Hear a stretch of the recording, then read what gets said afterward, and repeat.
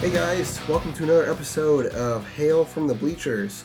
I am Matt Farrell, your host, and alongside me, as always, my faithful co-host, Chance Vineyard Crouch. What's going on, Chance? I'm doing fantastic today. You want to know why? Why is that? Last week's game was dramatic.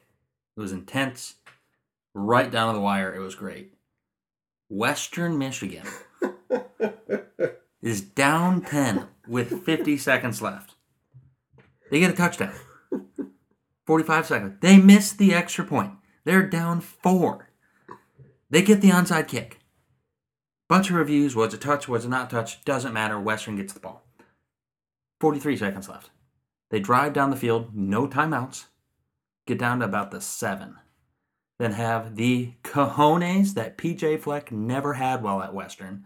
Because every week I asked him to go for it on fourth and whatever. Never did.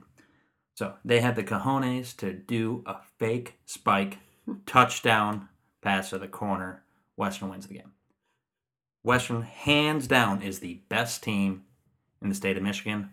And going into this week's Wednesday matchup against rival Central Michigan, they will prove why they are the best team in the state and be undefeated, looking to claim another MAC championship. F the chips. F the chips. I don't know, Eastern Michigan, we don't really know a whole lot about them this year. I don't know how they're doing. They are not undefeated. Western's undefeated. Well, they played one game. F the Eagles too.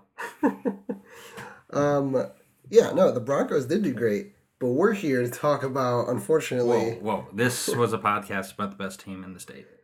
Yeah. And I defend Western's that. Oh, I agree. Western Michigan certainly looked the part. Regarding our Wolverines, didn't go so well. For those of you who watched, you're probably equally as sort of at a loss as we are. Michigan played Wisconsin this last Saturday. Wisconsin, coming into the game, was ranked number 13 in the nation. I expected a Wisconsin win, so I really wasn't surprised by the outcome per se. Wisconsin did win. I was more surprised, not at their level of play. I was surprised by our lack of play. Yes, that's saying something because I had already lowered expectations and tempered expectations after the Michigan State loss and the Indiana loss. Because as the season goes on, obviously you kind of dialing your radar on what you're expecting from this team. And 3 games in, it was like, okay, expectations need to be a lot different. Michigan State wasn't a fluke. We lost because they were the better team. It's clear after Indiana, we are not in even the second tier of Big Ten teams this year. But watching us get our butts handed to us in the Big House by Wisconsin, it was demoralizing. It was bad. Wisconsin ended up winning the game 49-11. Just to kind of give you a snapshot of the game as a whole, Michigan passed for a total of 98 yards on the day, or at least Joe Milton did. I don't know if that... 172 on the day. 172 on the day. We ran for a whopping total of 47 yards.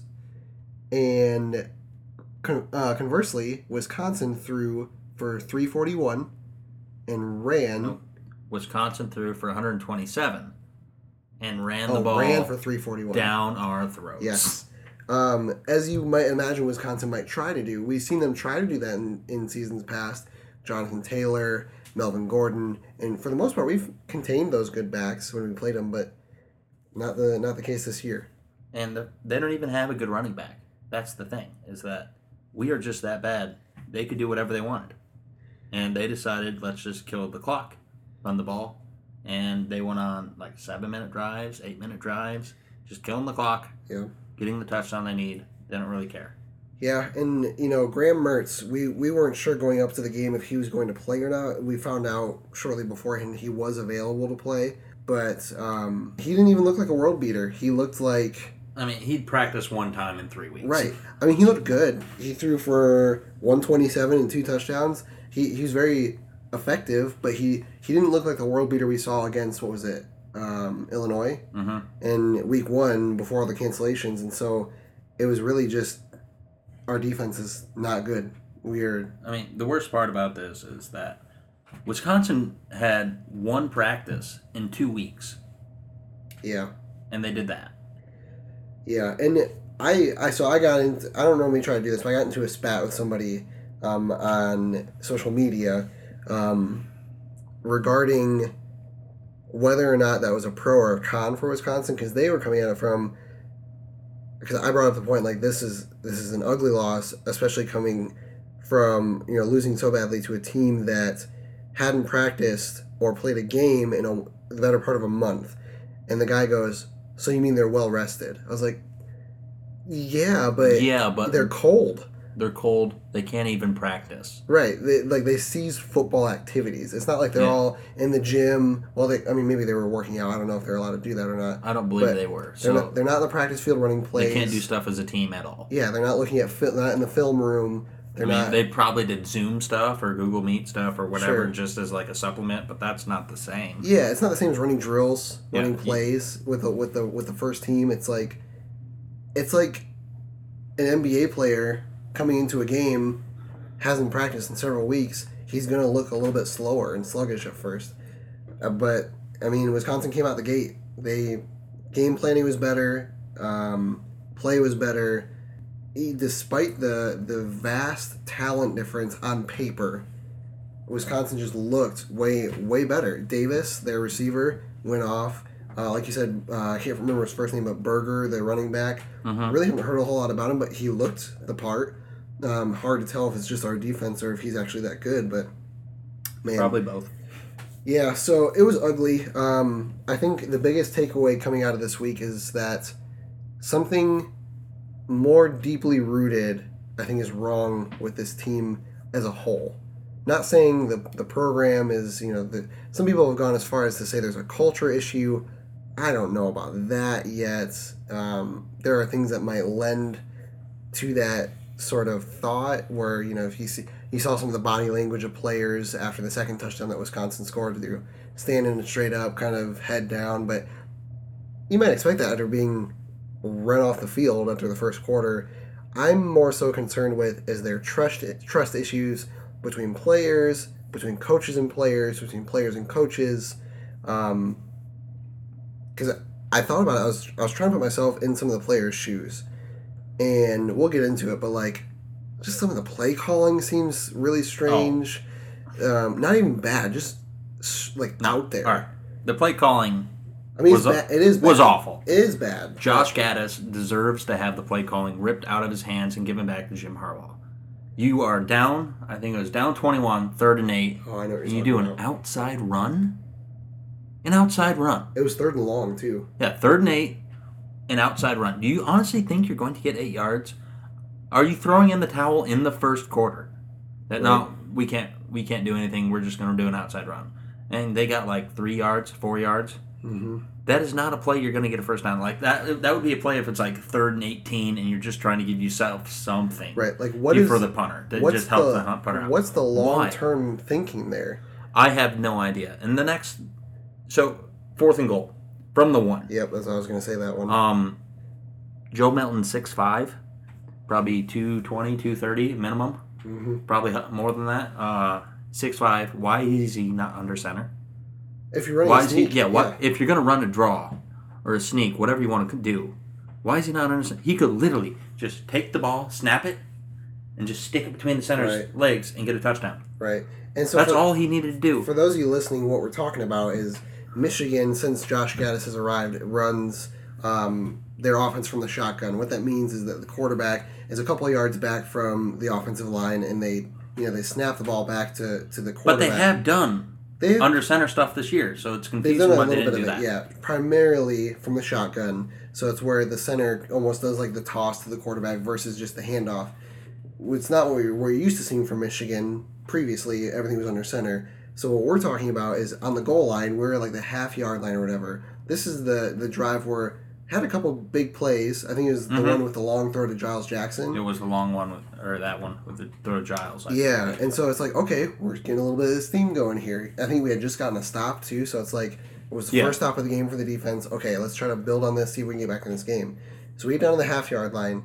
You want to start with the ball as close to the goal line as you can if you're running with the quarterback, right? makes sense because he has less room to go.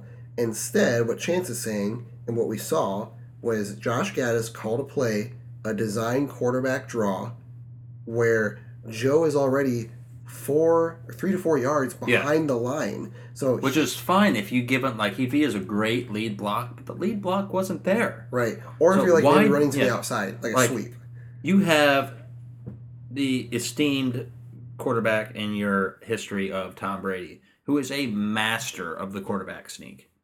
It's not hard. No. The center snaps the ball and he just goes forward, and you just stick your head right on his butt and follow him in. Right. Like, this is a big boy you're following. He can get you the half yard. It is ridiculous they did that. And, like, the most frustrating part is there are the flashes of the potential of this offense, the pass the Giles. Yeah. And when Cade McNamara came in later, I'm sure we'll talk about how you have the flashes where this offense is good, but that's like literally maybe a tenth of the time. Yeah. And then the other tenth is, what are you doing? This is not the speed and space you promised. It's not like it's truly unfortunate that this season was the 2020 season where there's none of these like MAC schools or other small schools to beat up on at the beginning of the year and build some confidence. Right. Because I was going to get to it with my hell yes, but I'll do it now. We are starting, I believe, 17 non-seniors. So these are people that are redshirt juniors or below that. So they all can come back one more year. 17. That is insane. Most of these players have not started prior to this.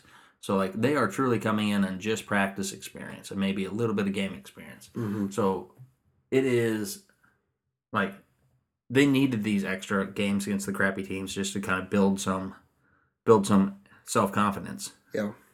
Because that goes into my next thing. So, like, this team is just lethargic. Every game they come in slow and without much energy. And honestly, it's because Harbaugh's a professional coach. And I'm not saying that, like, coaching is his profession, but he's a professional coach. He's a coach that he's designed for the professional game. He's expecting his players to basically come in with the self-confidence and the self-starting mentality of a professional football player. Because in the pros, if you can't do that, you're gone. Right. So he's expecting his team to do that, and in years like 2016, it works. And then when you have players like Devin Bush that are great self-starters, it works. When you have these young guys that don't have the self-confidence and the experience to go back on, it is just falling flat. And I think that is the primary problem. He's not a player's coach. He's a professional coach. He's expecting his players to come at this with the workman like mentality, and it's not the modern where you need to like coddle your players more. Right. And he treats everyone the same, which is again fine when you're a professional coach, but when you have these 4 and 5 stars coming in, they were the man at their school. They're used to some coddling and some helping, but and it's a pro that he treats everyone the same, but it's also a con because he's treating the walk-on the same as like the 5-star starter. Yeah. And that's obviously two completely different things, but they do need not like preferential treatment, but you have to react. Many of them are used to the like uplifting coach and the supporting coach, and Harbaugh's just not that, and doesn't appear he has much of that on his staff. Yeah, no, I agree. And I mean, you see it in his the way he talks to the media, the way he coaches. I mean, you maybe even see it on the sideline nowadays. A lot of people are talking about, well, you know, Harbaugh isn't as animated or like aggressive as he used to be with like bad calls. Like he doesn't like get as into it. Yeah, I think a lot of the soul of Jim Harbaugh was ripped out when J.T. Barrett was marked that half-yard forward. I was gonna say it does seem like he looks like how when a president goes into their presidential, like time in office, and when they leave, the before and the after, he looks dead. He looks drained of all energy. He looks lost. He does. He looks like he has been like through war and through hell, and it is so confusing what has happened in this period of time. Yeah. So I guess before we go too much further, let's sort of bring it in here. So we obviously feel some kind of way about the state of this current Michigan football team. I think it's important to point out that as a program, long term, the outlook has not changed drastically. this is, as of right now, this year is an outlier, right? This is a team loaded with talent. They have yes. 2 5-stars and I think 40 or 44 4-stars on this team. On paper, they're talented. Yeah. On paper, they're there. It's just getting the players there. Yep, you still got to put it together on the field, which is why it's so frustrating to watch this year, because it's like, in theory, the pieces are there. Why isn't it working? But all these guys are going to get older. They're going to get more experience, and hopefully going through this rough patch, they, as Coach Harbaugh would say, they get some steel infused into their spines. Mm-hmm. You get your back broken. You go through all these dings, all these ugly losses, and you learn. This is the 2018, what was it? Revenge Tour. Revenge Tour, yeah. From the 2017 beatdown. Right. So next year could be that. Right. But because these are the young players getting their experience, getting their feet under them for the first time, and just being held in the fire and seeing what's going to happen. Yeah, and so you hope that these guys really take that away. But the point is, what there's been a lot of talk about. We've talked about the head coach, position for this team, whether or not we think something's going to happen with it. That aside, the team, the cupboards are not bare. Lots of weapons and talent in the cupboards to use. And outside of the Brandon Peters year, where we had 3 different starting quarterbacks throughout the year, this is really the only season where we have really underachieved consistently, right? Now, when I say that, I'm going to hear people go, but we haven't beaten the top 10 teams since yada yada. Okay, I'm talking about week to week. That's semantics. Yeah. And so we haven't come out looking this bad in back-to-back-to-back games, I think, since Harbaugh's been here. Coming off definitely since Harbaugh's been here. Coming off losses, this team generally rebounds really well, and I think that can be attributed to Harbaugh's professional, sort of approach, where it's like, guys, we lost, we put it behind us. Next game is on, we're on the clock. You know what I mean? Mm-hmm. So, my first takeaway: this program, I'm not jumping ship. Right? A lot of people are really quick to do that. This team, I'm frustrated with. I'm very close to, if not already there, with jumping ship on this coaching staff, as is. You know what I mean? Or this iteration of it, based on what I've seen. But for all of you who are like, oh, we're going back into the dark days, I don't think we're there yet. When we were tanking for the better part of a decade with Rich Rod and Brady Hoke, even with Brady Hoke, there was the bright spot of the 11-1 season, but there were signs that you could have pointed to that said, this is coming. You know what I mean? There were things sort of shifting in the athletic department, with the recruiting classes coming in. With Harbaugh in the last couple of years, recruiting has taken some hits from some of these, but seasons. It's still top 15 every year. Consistently. And we're loaded with talent. We're not maybe on the Ohio State, Bama, Clemson level of the world, but we're still a top 10, top 15. Yeah, 3 deep of 4 stars on your roster. You should be top 15 in the country. So I don't know. I don't think the outlook is as grim as maybe some people say. My second big takeaway is we are at a very sensitive spot in this campaign though for this season, because you didn't just go into this game and not answer any of the questions that you had going in. There are more questions coming out now. There are far more questions. And the biggest one being quarterback. So let's talk about that for a second.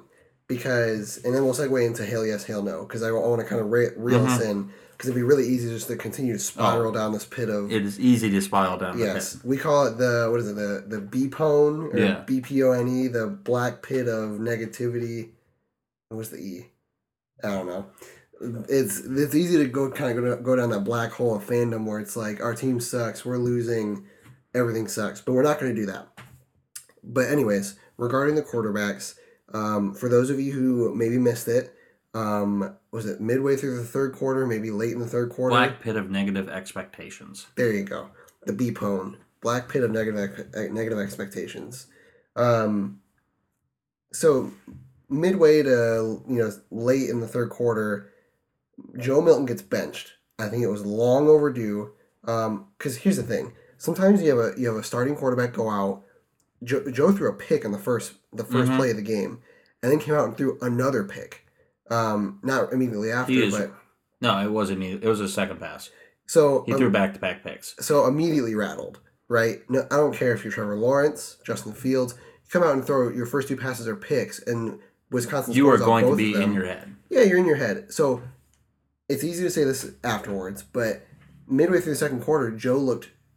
He was jumpy. His feet. He wasn't setting his feet, and he wasn't making reads. Yeah, he's a first-year quarterback. He was in over his head. He was overthinking everything, right? And it doesn't help when everyone around you is also first-year starters. Yeah. So there's no experienced senior leader like, hey, let's reel this back in. Well, we have Ronnie Bell, but again, Ronnie's a junior receiver, so like he's been done some, but he's not that like rock solid Nico Collins or whoever to anchor this. Like, hey guys, we got this. We're fine. Let's get over this. So, anyways, it seems like it was long overdue because you would think, okay, we need to bench Milton for at least a series. Let him gather his thoughts, have him talk with the QB coach, and even Harbaugh, settle down, and come back in fresh, right? Recalibrate. Well, they didn't do that. It kind of just kept spiraling, and on top of the poor play calling, it was like, well, there's no signs that this could get any better. It's going to get worse. But, so, midway through the third quarter, they bench Milton, and in comes Cade McNamara. Everybody's favorite player is the backup quarterback. So immediately the announcers start going, oh, this team looks energized. Cade's coming in. We'll see what the change does. He completes a pass, and all of a sudden everybody's going nuts. Cade's the man, right? Watch all these social media accounts light up. Twitter's lighting up. Cade's going to be our savior. And listen, we've been through it before. Second string quarterback comes in. They've not been scouted. Every team hasn't played for them. They have no expectations behind what they're doing. They're truly able, because Devin Gardner has said this best when he was a backup quarterback. When you go in, you can do whatever you want, because either you are such a big lead it doesn't matter, or you are so far in the hole. Still doesn't matter. Again, it doesn't matter. Yeah. So you are just free to just let it loose, which is why when Joe Milton came in last year and the year before in those short spurts of times, everyone's like, oh, Joe's amazing. Right. Because he doesn't have to overthink things. He's just doing it. So Cade comes in, he's not overthinking things. He's just doing it. Yeah. He's like, this is my opportunity. Let's just ball. The next guy up is always the most anticipated guy. It's just how it goes. But yeah, so they bring Cade in, and he looks surprisingly good. There's 3 completions, the third one being for a touchdown. And it was a dime. Like, it was textbook coverage by the DB. Yeah. In a spot only Sandersville could catch it. And Sandersville's not tall. So to put it in that spot, so basically it was a fade route to kind of the back corner of the end zone-ish. Cade put some touch on it, arced it right over the defender. Sandersville made it an insane catch. Went way up for it. So all of a sudden, it's like, okay, we got something. They kept Cade in the rest of the game, and if you turned it off, you didn't miss much. Cade really didn't do anything else the rest of the game. After when going 3 for 3, Cade went 1 for 4. So pump the brakes, people. Right. And so me and Chance were talking about this beforehand. We don't really expect Cade to be the go-to guy going forward because, and this is the issue, what I'm talking about here, coming out with more questions. Now, you have announced, if you missed this, Jim Harbaugh announced in a press conference, the quarterback position or competition is open. Both of the guys are practicing with the ones, which at first, at face value, you're kind of like, oh, good, it's a competition. But here's the thing, we're midway through the season, and now neither of these guys know, am I the guy?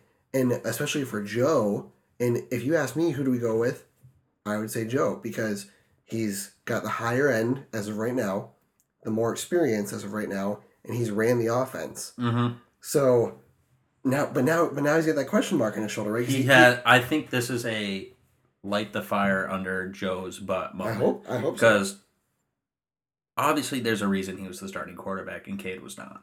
Right. And there's a reason they took so long to put Cade in. It's not because Cade's right on the doorstep, ready to go. This is not a Tom Brady, Drew Henson kind of moment. Right. This is I'm going to say like a Chad Henne. Yeah. What's his name? Oh my gosh.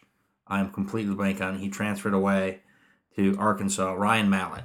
Yeah. This is not like, hey, like this is the hotshot freshman and the touted senior. Like right. This is Milton is the starter. There's no question he has more talent. And like Cade is talented, but he's a sophomore. He's a redshirt freshman quarterback.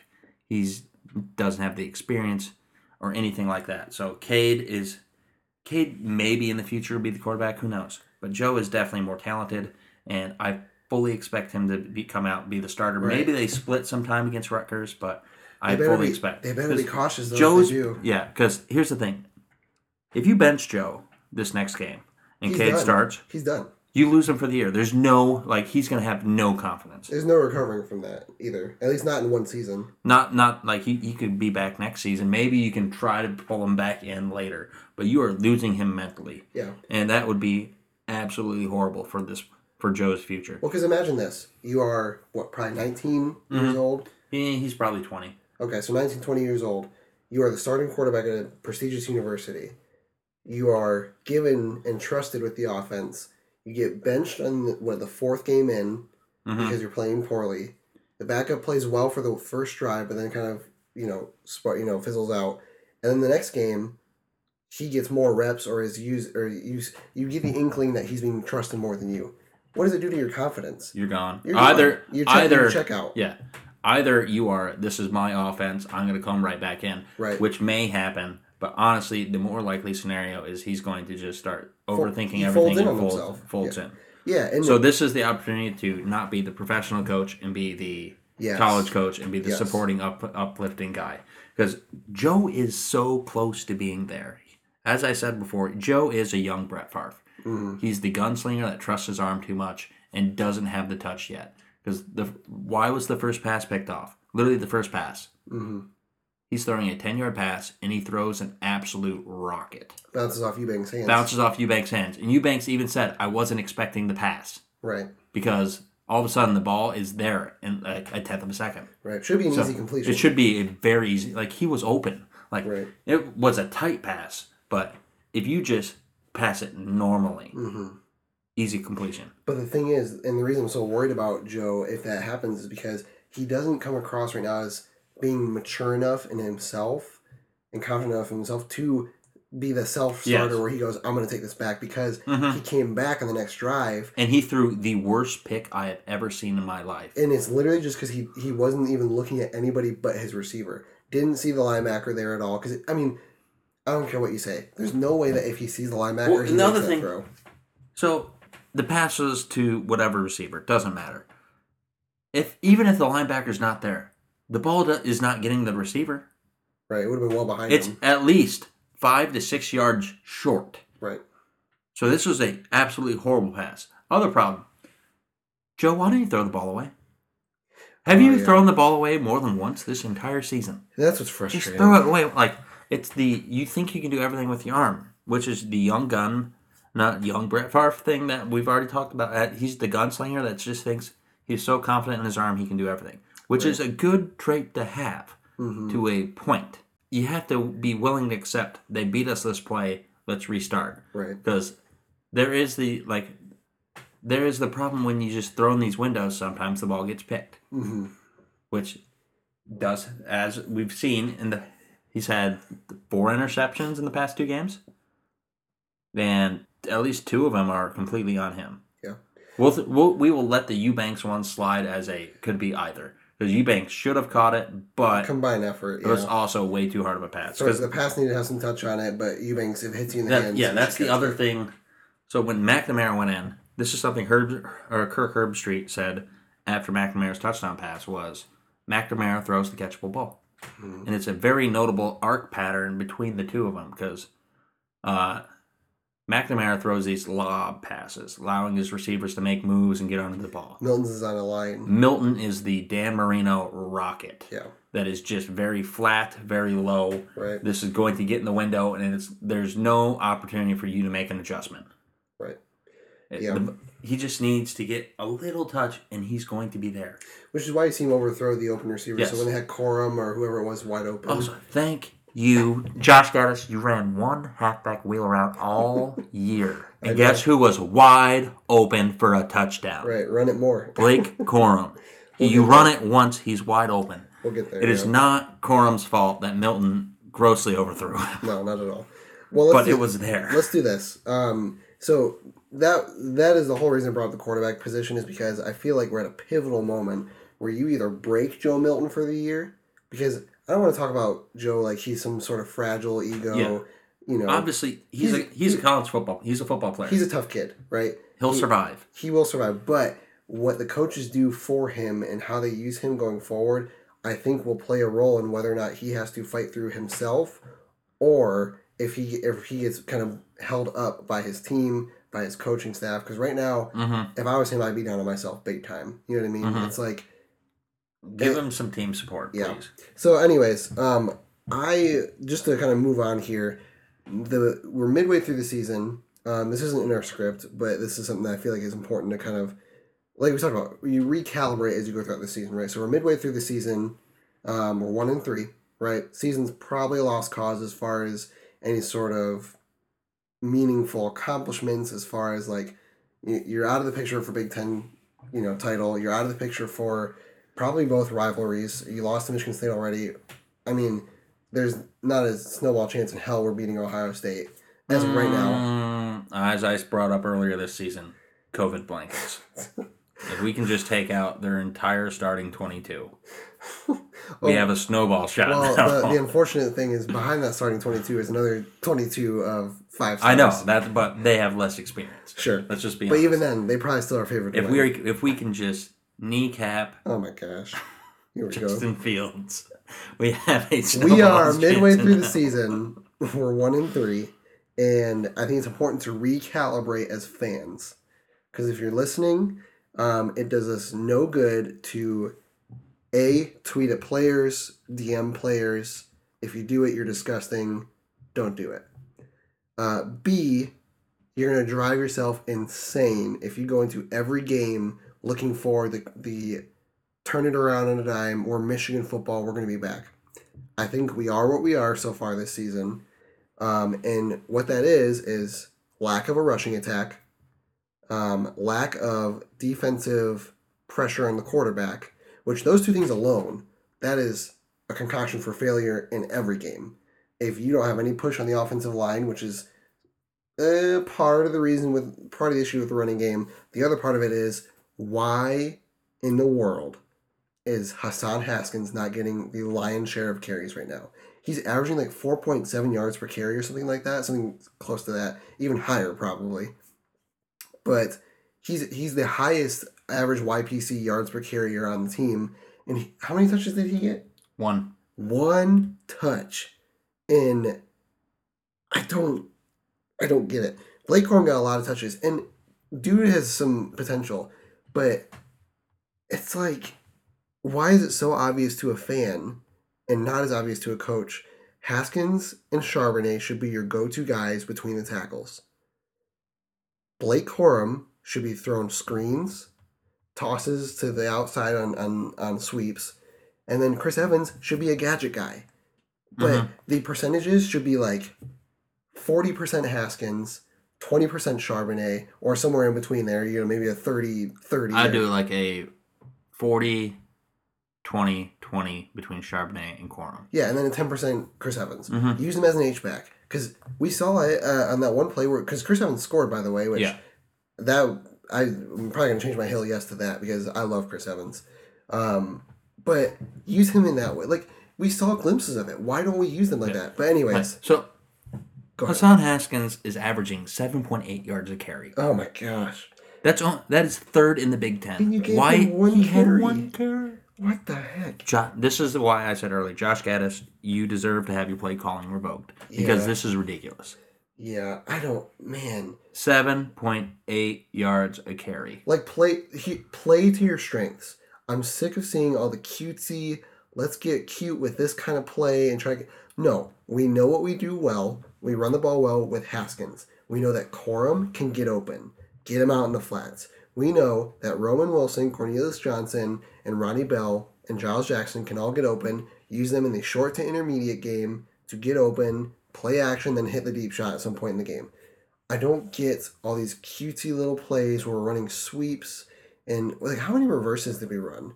I think the only running plays that we ran that were outside of like a run up the middle, like he's talked about, the inside zone, was a reverse. And it's pretty easy to call out. But anyways, I say all that because the running game has sort of vanished and regressed throughout the course of the year. that's already bad. Defensive line, you obviously lost Hutchinson for the year. Not good.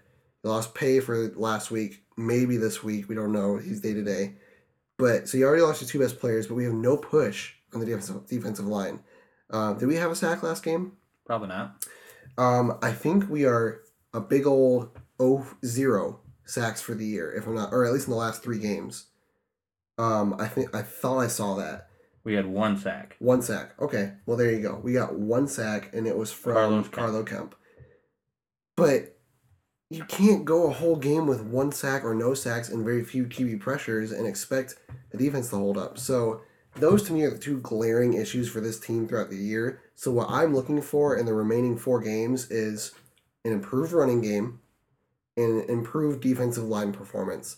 Because I don't know what to think of our secondary. They're not great, but then they made some plays. There were some times where they were in position that we've talked about it before. Jamon Green and Vincent Gray they're smart enough to be in position. They just got to play the ball. It's the inexperience, which goes into my hail yes is... Yeah, well, hang on. Let's transition. We're going to go into our hail yes, hail no. For those of you who don't listen normally, hail yes, hail no is where we take the best of what we've seen and the worst of what we've seen, and we basically highlight it. So we will try to highlight some positives right now. So we basically just cover your hail no with Haskins not getting the ball. Yes. So let's go into my hail yes. So my hail yes is getting youth experience, because as I mentioned earlier, we're starting 17 underclassmen. I should just say non-seniors. We're starting 12 underclassmen. So that is 17 players coming back, 12 of them being in their first 2 years of football eligibility, which is phenomenal, to be honest. It is a great sign for the future, if nothing else. Because, as we just mentioned, Jamon Green, Vincent Gray, both sophomores, eligibility-wise. Are they redshirt sophomores? They're redshirt sophomores. Okay. So these are guys that they're getting the on-field. So it's when we went back. So if you go back to the 2014 Brady Hoke, or no, it was 2013 Brady Hoke, when Michigan is playing at Penn State, Christian Hackenberg throws this bomb down the sideline. Do you remember who those 2 defensive backs there were? I want to say one was Jordan Lewis. Jordan Lewis and Channing Striebeling. Mm-hmm. Guess who were both NFL draft picks Jordan Lewis, when they left? Jordan Lewis, Channing Striebeling. And these were as freshmen or sophomore. I believe freshmen, honestly. They were young, yeah. They were very early on, maybe redshirt freshmen, but these were... So, and obviously getting the experience young at the time is a huge negative. And we have seen that. Lavert Hill... Lavert Hill... David Long. Yeah, these are guys that when they came in, they're making the young, youthful, inexperienced mistakes, but when they leave, they are locked down guys. They are. You're right. So it's a great sign for the future with getting all this inexperience in right now. It sucks for the current time, obviously. It really sucks. But at least they're getting experience. It's a bright future. My hail no, I'm going to go with... I'm just going to go Josh Gaddis. What are you doing, man? Yeah. You are... I don't know what to say, because your play calling is baffling. It'd be one thing if he had, okay, I see what he's trying to do, it's not working. I don't get what the philosophy is. He's not capitalizing on things they're good at. There are a lot of things they suck at. Let's focus on the things you're good at and go off those. Like the Haskins only getting 1 carry. That makes literally no sense whatsoever. Your best running back had 1 carry for 6 yards. So obviously the 1 carry he got, he did something good with it. Your second best running back got 3 carries, Zach Charbonnet. Averaging 7 yards. Which I do love me some Blake Corum, I won't lie. But the guy had 7 carries for 5 yards. And he averaged 0.7 on each carry. So, come on. So maybe we need to use him, but differently. Yeah. We are using him in ways he's not good yet. He's a true freshman. Right. Blake Corum's a true freshman. So he's getting the experience in now, but he is not being used in ways to succeed. And that also goes off with Joe Milton, especially going in this next game, presuming he starts, because as we already talked about, we expect him to start. Yes. Give him some confidence building throws. Because he had one completion going into the second It quarter. was rough. And you can't. You have to do something to help build his confidence. You have no rhythm. Give him some slants, some crossing routes, something to just help build some confidence. Yeah, I just thought about this. Did we run a single RPO? No. Against Wisconsin? I don't think so. Maybe one or two, but Isn't not many. that supposed to be like the premise of Josh Gaddis' offense? That's what they did. One of them. That was something they used heavily at both Penn State when he was there and at Alabama when he was there. Because I've heard... And heavily used last year, too. And heavily used against Minnesota this year. What I've heard in the past is you want to put the linebackers in the secondary in contention to either have to play the run or the pass, and that opens up the slants, the little post routes. Why are we running that? It appears so far that one of Joe Milton's favorite passes is the deep post, because he's hit that a few times, or the mid out, so like probably a 15-yard out route or a corner route, and they've done that not that much lately. I don't like this is a pass he clearly seems to like and do well that you're not running at all. Instead, you're giving him long throws across the field, or all these deep shots where it's like, if he's having a hard time with touch, why are we still throwing those consistently? I mean, we like to hit those at some point, but you got to get him in rhythm first. So in the Big Ten, Michigan is number 1 in passes downfield attempted, and we're obviously not completing them because if we were, we wouldn't be talking at 1 and 3. Yeah, and like we've all talked about, we want the deep pass game to be there, right? But you have to start. You can't have a quarterback go, like you said, 1 for 7 going into the second quarter, and then expect him to throw a 40-yard bomb down the sideline. It's like, give him some sort of confidence-building throws, please. Yeah. Because he clearly was lost, and it was getting ridiculous. Yeah, I agree. So let me start with my hail no first. I know we already did your hail no. We already talked about it, but like, I would almost like to double down on that because, I can't run away from it. 2 podcasts ago, episode 3, I think, where we had Josh Rixey on, or was that 4? I don't know. It was 3. But in episode 3, I talked about, I actually think Josh Gaddis at that time would be an ideal candidate for the head coach position if Harbaugh moves on.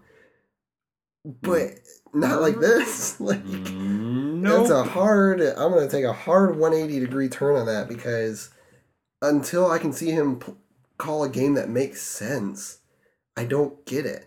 Like, my official hail no is, why the heck is Haskins not getting more carries? But, like, that ties into Gaddis' play calling. Yeah, which... At least I think it does. Yeah, when we go back to the Harbaugh, Pep Hamilton, Tim Drevno days, you at least understood what they were doing. It may not have worked. You understood why they were doing what they were doing. Gaddis is literally all over the board. It feels like he goes in with, like, guns blazing, I got this plan, and then as soon as it doesn't work, scrap it. Here's the new plan. Mid-game. And it's like, at least that's what it seems like from the outside. We're not in the huddles. We're not in the film room, so I don't know that for sure. But it feels... They seem to do a poor job self-scouting, and other teams know exactly what they're doing. And it feels scatterbrained. It's like, first quarter, we're going to try to run the ball. Second quarter, we abandon the run game completely, but then later in the game, we'll try to bring back the run game. Like, it doesn't work like that. No. Football is a game of momentum shifts, and you have to build your offense, right? You have to build a running game, make the defenses load the box, and then it opens up the pass, and vice versa. But anyways, my hail yes, we'll move on to, because there is a positive I'd like to point out, is, actually, my positive is sort of a false negative. You're positive. You changed it to Chris Evans getting a touchdown. I did. But we'll cover your other hail yes as well. My hail yes before that is sort of actually more depressing. We're not 0-4. It could be worse. Penn State's 0-4. Screw you, James Franklin. The GOAT, Big Game James, has not won a game yet this year. I don't think he's the GOAT. People call him the GOAT. James Franklin, if you never had Saquon Barkley, you would be fired. Yes. Well, even with Saquon Barkley, debatable if he should be fired or not. But anyways, that was my old hail yes, which is kind of depressing because it's not actually about us, it's about another team. But hey, we will find any positives we can from this season. And Screw you, Penn State. and a Can't big- wait to see you in 2 weeks. Yeah, and a big one. I know that's going to be just a crap The toilet fest. bowl. Jeez. But yeah, I would like to highlight, man, Chris Evans. If you ever happen to come across this podcast, doubt you ever will. But man, I'm a huge fan. Just I could do a whole episode on it, but his story. Chris Evans, when you graduate, I would like to get you a beer. Yes. Because I can't give you one now because of NCAA rules violations. But when you graduate and you're gone, I will gladly buy you a beer. The dude is just. You hear so many stories about college football players making a mistake, either academically, they violate team rules or something, and they get suspended from or kicked off the team. He wasn't just suspended; he was removed from the football team. Mm-hmm. Was like Jim Harbaugh said, he's no longer with the football team. He was academically removed from the team. Right. You would expect he had to work his way back in. Right. You would expect most college athletes to just disappear. They either A, transfer to somewhere that will take them in and try to get playing time, or B, you never hear from them again, or they go to a JUCO and whatever route they take. Chris Evans spent an entire year and a half, roughly. He focused on getting himself right. He focused on, because I follow him on Instagram, I have for a while. He's running all these youth camps, charity events, coaching at a local high school. Yeah, he was on the grind. It wasn't like he's sitting at home. Woe is me. Worked his way back into the school because I believe he was actually removed from the school. He was no longer enrolled at the school. So he had to work his way back into the University of Michigan. Yeah. Obviously, he had some little help as being a star athlete, but still, the fact that he came back when everyone in the world would have left is astounding. Yeah. He got back into the school, to you, man. Got back into the football program, and got back into the rotation, and he scored. And so it sounds really silly amidst all the bigger things going on with the program, but I got to shout out Chris Evans. And, Herb Street kind of mentioned it very briefly in the game broadcast, but the dude has been through hell. And he fought and clawed, and you love to see guys who work for it. Mm-hmm. Similar to Alex Smith in the NFL with the Redskins after his nightmarish leg break. Yeah. But he's starting now, and it's like if you hate the team, you love the team, you gotta root for those guys. And so, also, it's the Washington football team, Matt. Oh, yeah. You racist. Man, dang it! That is staying in. The Washington football team, yes. My apologies to anybody on this podcast who I've offended. But yes, my hail yes, I switched it here mid episode. Chris Evans, you're the man. So we love you, dude. So I believe that's going to take us into. Let's do our injury updates. So yeah, real quick, and we'll hit a break. So we got Aiden Hutchinson, defensive lineman. We expected a ton from. We had really high expectations. And he looked like he maybe achieved. He started out really well, and these last couple games are Well, unfortunately, he fractured his leg against Indiana, and he is going to be done for the season.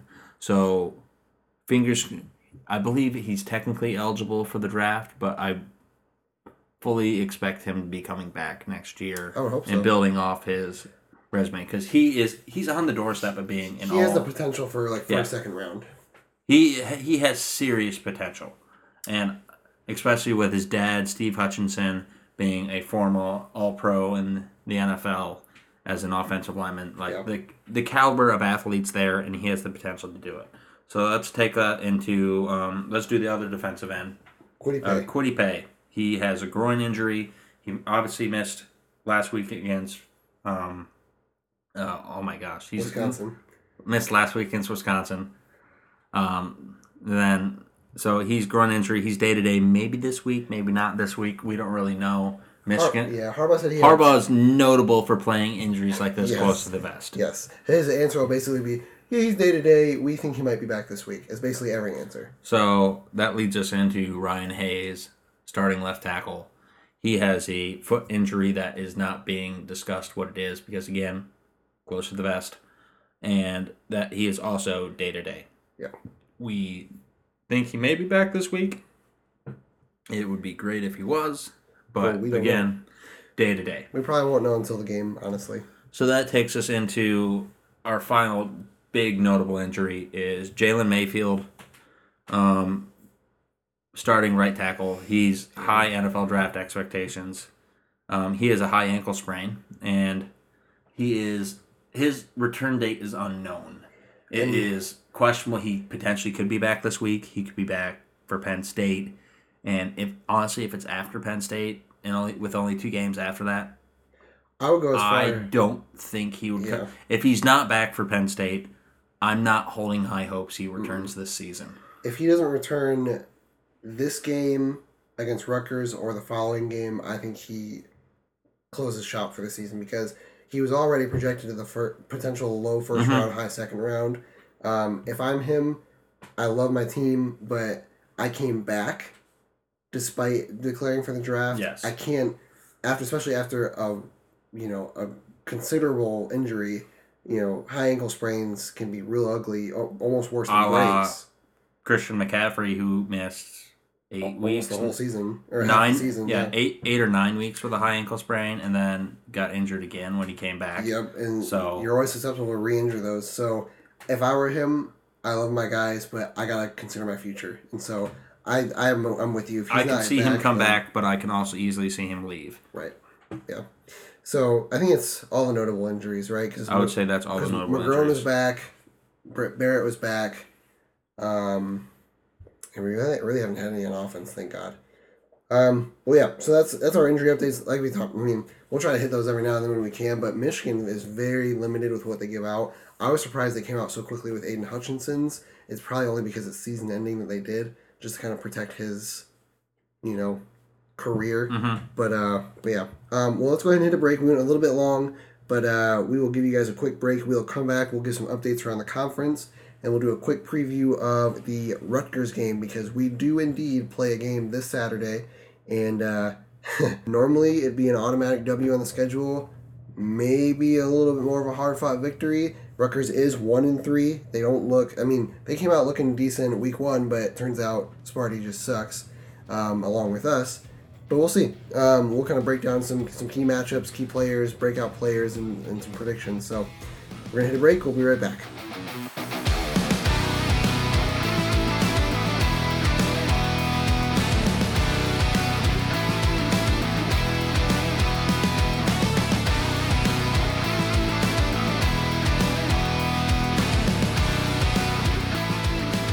All right, we are back. And we are real quick going to jump through the Big Ten here. Chance is going to give us his weekly recap of scores around the conference and what the lay of the land kind of looks like for the rest of the Big Ten. Which, by the way, preface, it's a weird year, folks. Northwestern is atop the Western... Whoa. You're cutting in my stuff, man. All right. Ignore Matt. We're going to start with our recovery because I will talk about Northwestern, okay? So let's start off the top. What the heck is going on? Let's start off the top. Iowa, Minnesota. Iowa blows out the Golden Gophers. Halftime, it's 14-0. Game finishes 35-7. Suck it, PJ Fleck. Your boat is not rowing. Boat's sinking. So let's go to our in-state rivals, who we obviously adore, Michigan State. They get shut out versus Indiana, 24-0, making that loss to Michigan State just look fantastic. Then let's go to our favorite team in the conference that's not us. Northwestern, continuing... Your favorite team in the conference. Continuing their national championship hype. They are undefeated at 4-0 with a win over Purdue. I fully expect Northwestern to keep this train going.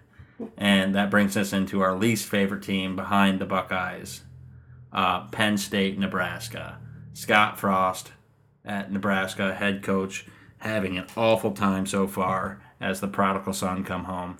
Gets the dub over Big Game James. Suck it. Nebraska wins 30-23 in Nebraska. This game, oh my gosh. James Franklin, you suck. You had to bench Clifford, your starting quarterback, for Will Levis. You mean to tell me that James Franklin can't win a game without a generational player like Trace McSorley or Saquon Barkley? I mean to say, James Franklin, every year, in almost every big game situation, makes the wrong decision which is why he has the nickname Big Game James. But Yes. we will get to that next week when we play Penn State. Hopefully win. So that will bring us into, let's do Ohio State and Maryland. Unfortunately, Maryland had COVID problems, and this game had to be canceled. And this game actually looked like it had potential to be not an upset, but at least exciting, because Maryland's offense was clicking. Tua's baby brother, Talia Tagovailoa. I will get this name right one of these days. Tagovailoa. Talia was looking really good. I was excited to see how he would do against such a great Ohio State defense, and this game was robbed from us. So Must have sent some Ohio State blankets. Yes, Ohio State sent them COVID blankets to avoid any sort of upset. You heard it here first. So that takes us to this week's opponent. Rutgers loses a tight one to Illinois, 23-20. I don't believe our beloved son Brandon Peters played in this game to get the dub for Illinois, but thank God. Is he benched or was he out? COVID. COVID. Yeah, Brandon Peters did not play this week, unfortunately. Still out with the COVID, because he played week 1. He'd have to sit 3 weeks. So that makes sense. Yeah. So hopefully Peters, we expect he'd be back next week, lighten it up for the Fighting the Illini. So that takes us into this week's opponent, Rutgers. Oh, Rutgers. Actually, sorry. Rutgers, you are still Buckers. Chance almost gave him the You back. have done better than expected this year, sitting at 1-3. They're playing. Which honestly, that's not a huge upgrade, but it is an upgrade over what you had been. And I will say, if you do beat us this week, I will give you your R back. But as of now, you are sitting at 1-3, and the only reason you beat Michigan State is because they turned the ball over 7 times. If Michigan State doesn't turn the ball over 7 times, I don't see you getting a win.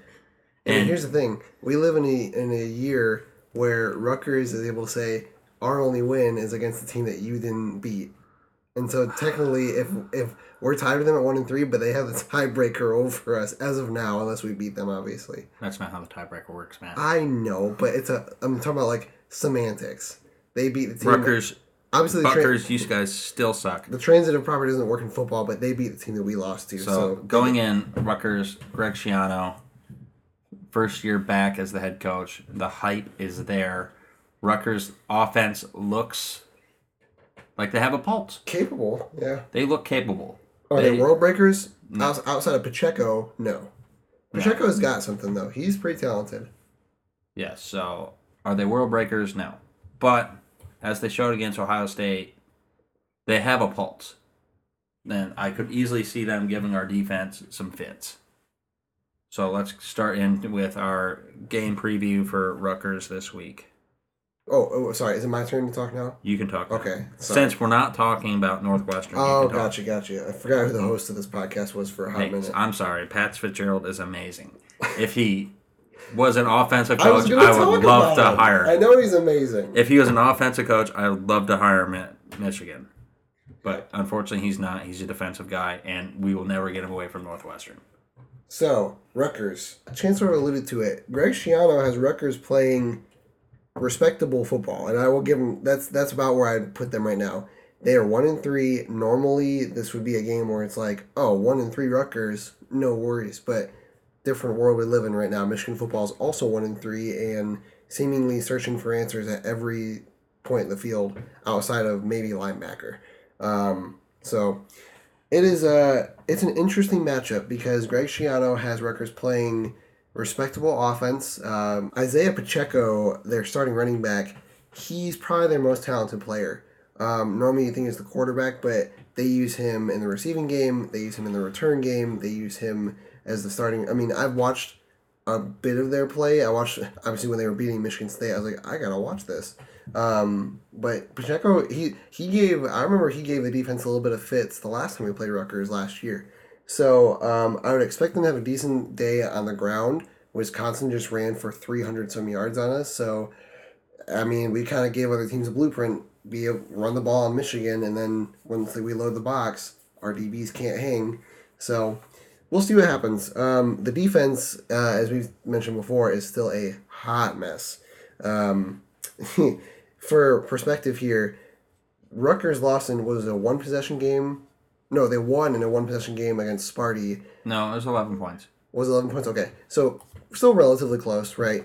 They won by 11 points, but they got 7 turnovers off the Spartans. Yes. And so... their defense is still a complete hot mess. Yeah, as Michigan State self-inflicted all of those turnovers. So if there was a matchup that was favorable for the Michigan offense to get somewhat back on track, this is probably it. You would have thought that would have been the case with, well, actually, no.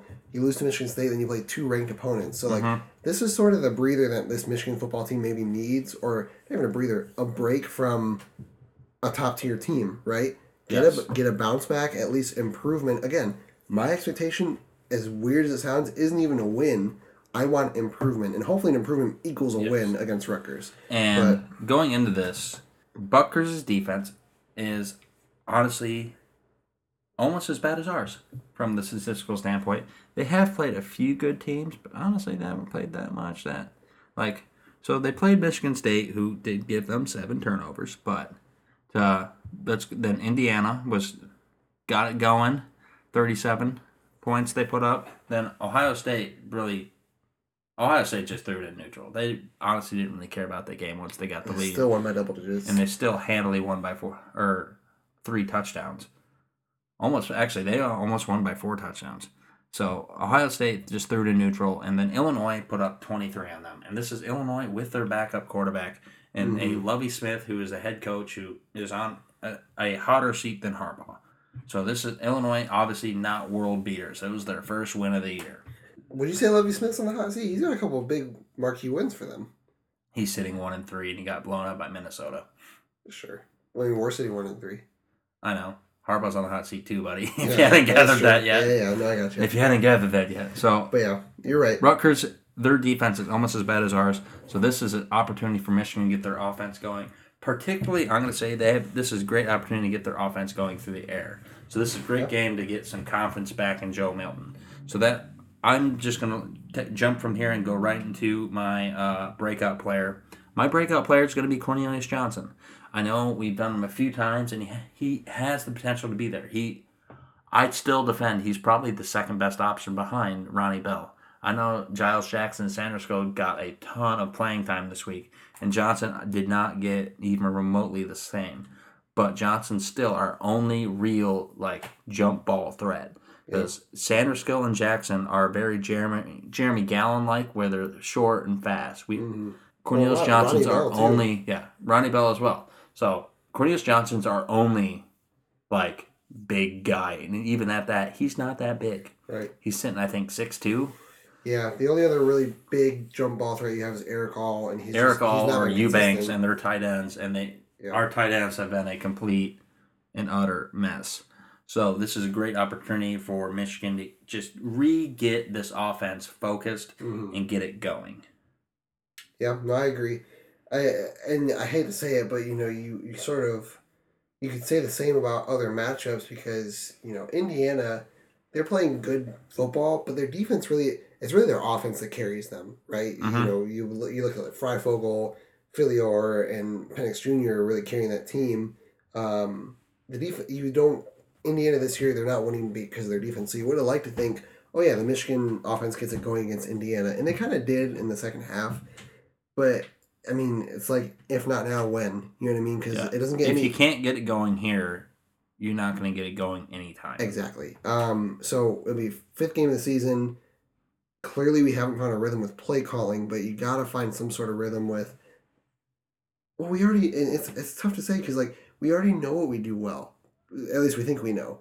So something you're trying to find what you do well. Just do what you do well. Focus on what you do well. Yeah. So that's what I hope to see. If you ask me, what would be a victory for this team? Obviously, a win is crucial, I think, for this team's psyche. But as far as schematically, I'd like to see at least 100 yards rushing in the day from the team as a whole, to show some sort of semblance that Michigan can at least try to run the ball. And I'd also like to see Joe Milton complete 65% of his passes. I think it's pretty reasonable to ask. But a lot of that depends on the play calling too. It's are we calling a friendly game for Joe? So yeah, I think it's a favorable matchup on paper. Rutgers typically is. It's a lot more even playing field this year than it maybe would be other years, but I still think we're a more talented team. We should win. Like, if everything's on an even playing field, our talent should win out the day. You'd hope. Yeah. So as long as we hold Pacheco in check, but as long as we hold him, I say under 120 on the day, I think it's a win. I would agree going into our more predictions for the game. Oh, wait, hang on. I didn't do breakout player. Do your breakout player. Yeah, and then we'll go into predictions. I had a hard time with breakout players because I know who I would like to break out or at least take the next step. I've focused a lot on skill positions so far. I think I've done Blake Corum. I think I mentioned Chris Evans really early in the year. I mentioned Roman Wilson, who I still think is going to continue to ascend. But this week, I'm kind of going to call somebody out almost like in faith. Like, based on the current injuries on the defensive line with Hutch gone and with Kwity Paye questionable, we started Carlo Kemp. He moved to the outside against Wisconsin, and Taylor Upshaw started opposite him on the defensive line. Carlo Kemp, if Kwity Paye is active, likely moves back inside because we need the help inside, and Taylor Upshaw likely starts on the other side of Kwity. I would really like to see Taylor Upshaw just insert himself into the game. Show his upperclassman experience. Be a factor. Because he's one of those guys where we've heard about in past years where, like, you've sort of mentioned it before. There's State Street guys and Main Street guys, right? Is that how it goes? Yes. Some guys... just because you're playing well on the practice field on State Street doesn't mean you're going to show up in the big house on Main Street. We've heard a lot about him in practice playing really well, and he's always one of those guys mentioned kind of in that backup group, like, he's playing really well. But we haven't seen it. So I'd like to really see him take the next step and give us some sort of depth and push in the defensive line. Because I think if we can do that, if we can force Rutgers to be one-dimensional and run the ball or, like, throw screens and stuff like that, our defense can get sideline to sideline. If not anything, our defense is athletic. You know what I mean? Cam McGrone, Michael Barrett, and Josh Ross in the middle of the field at linebacker, they're all quick. And so... if we can force them to be one-dimensional, I think it's a really good day for the Michigan defense, which they could probably use. Get a couple sacks in, pressure the quarterback, and get some confidence. So I want to say Taylor Upshaw as like trying to speak it forward because we really need it. But yeah, let's go into predictions. What is your... let's do bold predictions first, then we'll do scores. What is your bold prediction for this game? So my bold take is I'm banking on the fact that Josh Gaddis pulls his head out of his butt and starts calling the game like he did last year in the second half of the season when they just started doing the speed and space that he talked about so much. And I'm going to go out on a limb that shouldn't even be a limb because this is below what Rutgers averages for yards per game allowed. So I'm going to say Michigan puts up 400 yards of total offense, which is not that much. Right. That is just running the ball for 150, which again, not that much, and Joe Milton throwing for 250, which again, not that much. And Rutgers allowing 400 or 418 on the year. 400 should be achievable. So if they can't get 400, this game's not looking good. I'm just going to be honest. So if like 400's very achievable, I feel like a fairly low bar that needs to be done this week. Because if not this week, when are you going to do this? Penn State? Yeah. Penn State the week after? Penn State still has a lot of talent. I know they're 0-4, but Penn State still has a lot of talent. They do. And I'm sure James Franklin would love to not be the guy on the bottom of the Big Ten like he is right now. So that's my bold take. Matt, what would be your bold take? Sort of similar. Except mine is based on the score. My confidence level in this isn't super great, which is why for me it's a bold take. Because I don't know if I fully believe it yet. But I'm going to say that Michigan wins by 2 touchdowns. And the reason I say that is because we have to. So you're going into a game where you're playing Rutgers with Greg Schiano, first year. I mean, he's returning from his past. He was a head coach before at Rutgers. He's returning. So it's not like he's brand new to the scene. Rutgers is familiar with him, but you're a reeling Rutgers team. You have a chance to knock off a reeling Michigan team. So if we let these guys hang around or lead us going into the half, I think it gets. It sounds really strange to say it. I think it's really ugly really quickly as far as we get into a fist fight with this lower tier team, less talented team, and then the game's in question. I think this game is 100% going to be a fist fight, which is sad to say, but it is. Right, but I would like to think that Michigan still has, this game's where it's back and forth, but then your team is always ahead. Mm-hmm. I really like to see that, and eventually I'd like to see Michigan pull away and show some confidence. Is really what I'm getting at here. My bold prediction is that Michigan wins by 14 and gets some of that swagger back. Is it gonna make all the other ugly losses disappear? No. Or at least show a pulse, please. Right, or I think we've shown a pulse. It's just consistency. Show that you can come out, put together 4 quarters of a respectable football plan, offense and defense. Maybe you're not dominating. Maybe you're not, putting Rutgers in their place, but you're at least playing respectable football. You put together a complete game where you're able to pass, run, and score. And then, conversely, hold them to less points than you score. So, it doesn't sound that bold saying that Michigan's going to win by 14 against Rutgers, but in 2020, I think it's a bold prediction. So, my final score prediction is actually changed a couple times here. Initially, I was thinking it would be a bit of a closer game, 28-24, but to support my bold prediction, I'm going to say that Michigan wins 21-35. Okay. And even that sounds pretty bold because that has Michigan scoring 5 touchdowns. But, I'm going to say Michigan 35, Rutgers 21. And I think Michigan doesn't pull away until late. I think it's probably closer to 21-14 going into the third quarter, and then Michigan kind of ends up pulling away with it. All right, so the astounding thing is, we haven't mentioned this earlier. I mean, it's kind of alluded, but do you remember 4 years ago when we played in New Jersey against Rutgers? Was that the Jabril game?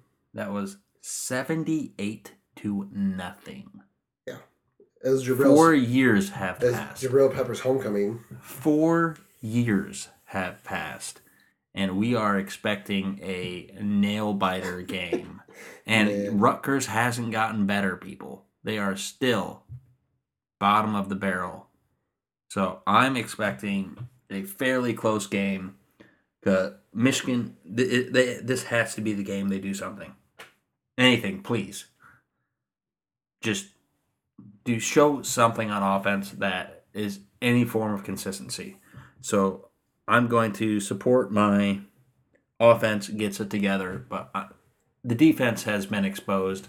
There's a template to how to beat Don Brown. Yeah. It was shown by Ohio State a few years ago, and it had been only the great teams doing it, and now any team can do it. Mm-hmm. So I expect Greg Schiano is foaming at the mouth with an opportunity to beat Michigan at night in New Jersey at home. This would be a huge win for him. Yeah. Quote unquote year one, as he has been the Rutgers coach before, but first season back, this would be a huge win if he swept the state of Michigan. So I'm expecting him to have some things up his sleeve, but I'm going to believe that Josh Gaddis does what he was hired to do and gets this offense in gear. And I'm going to go with Michigan wins 38-31, which shouldn't be too bold to say we can put up 38 points on Rutgers. But it feels like it. Like, Rutgers is allowing 34 points a game. And that was with Indiana and Ohio State pulling off the gas and just letting it coast. So, 400 yards, very achievable. 38 points should also be fairly achievable. So I'm predicting a Michigan win tentatively. I'm not overly confident with this, which is sad to say that, again, 4 years ago we beat Rutgers 78-0. And this year we are believing Michigan will win, but honestly, I'm going to say our confidence in this win is not very high. I'm about 50-50 going in. I could see us winning. I could also see us losing. If Michigan can just do what they have shown they can actually do, right, they should win this game. Like, play to their strengths, like we talked about. Interesting storyline that you just mentioned. First of all, Schiano would sweep the state of Michigan in the Big Ten with a win over Michigan. And Michigan has really eaten their lunch with recruiting and getting star players out of New Jersey. Dwumfor was one of the top recruits in New Jersey when we got him. Peppers was obviously top in the nation, but was from New Jersey. Rashawn Gary was from New Jersey. So we've got a lot of the guys out of their little, sort of regional area. I remember before Chris Ash got fired, his whole thing was fence the garden was his mantra, meaning, keep our guys home. So it would go a long ways for Schiano long term with a win over Michigan. Like it did for, what was his name? The 1 year under Hoke that we lost to him. I have no idea. Yeah, way back when. Grant Nova was their quarterback. I remember him. Yeah. A night game. But this game has eerily similar vibes to that. Mm-hmm. A struggling machine team against a Rutgers team who has a pulse. Even though they're 1-3, they're playing better than most people expected them to. Yes. So it has a dicey feel to it. It could go. We could walk in. It's like, oh, we're pleasantly surprised with how Michigan's bouncing back, or we could go in and it looks the same as the last couple games where we struggled out of the gate. And then we never quite get our footing underneath us. So here's to hoping. That's kind of what we've been reduced to, is just sort of hoping. We will be cheering for Michigan on Saturday night for a win. Chanting hail from the bleachers as always. But we'll see what happens, people. If you are unaware, we mentioned it. It will be a night game. BTN will have the coverage because this isn't a big enough game to be on any of the bigger networks. So we'll be. Well, every Big Ten school has to play at least one game on Big Ten Network. This just happens to be a game that's not highly thought of, so they threw it on there. I just hate BTN. BTN, coverage. We love that you are an option for us to be able to watch games. I just don't like your coverage. I'm glad you're there, but I don't like your I just wish you guys would, if you could just condense all the games into that football 60 and just have that be the live action, that would be great. Because having the full game in 60 minutes is amazing. It is amazing.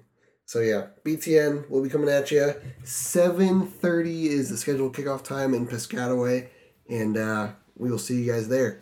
As always, go blue, and we will talk to you next week. Screw you, James Franklin.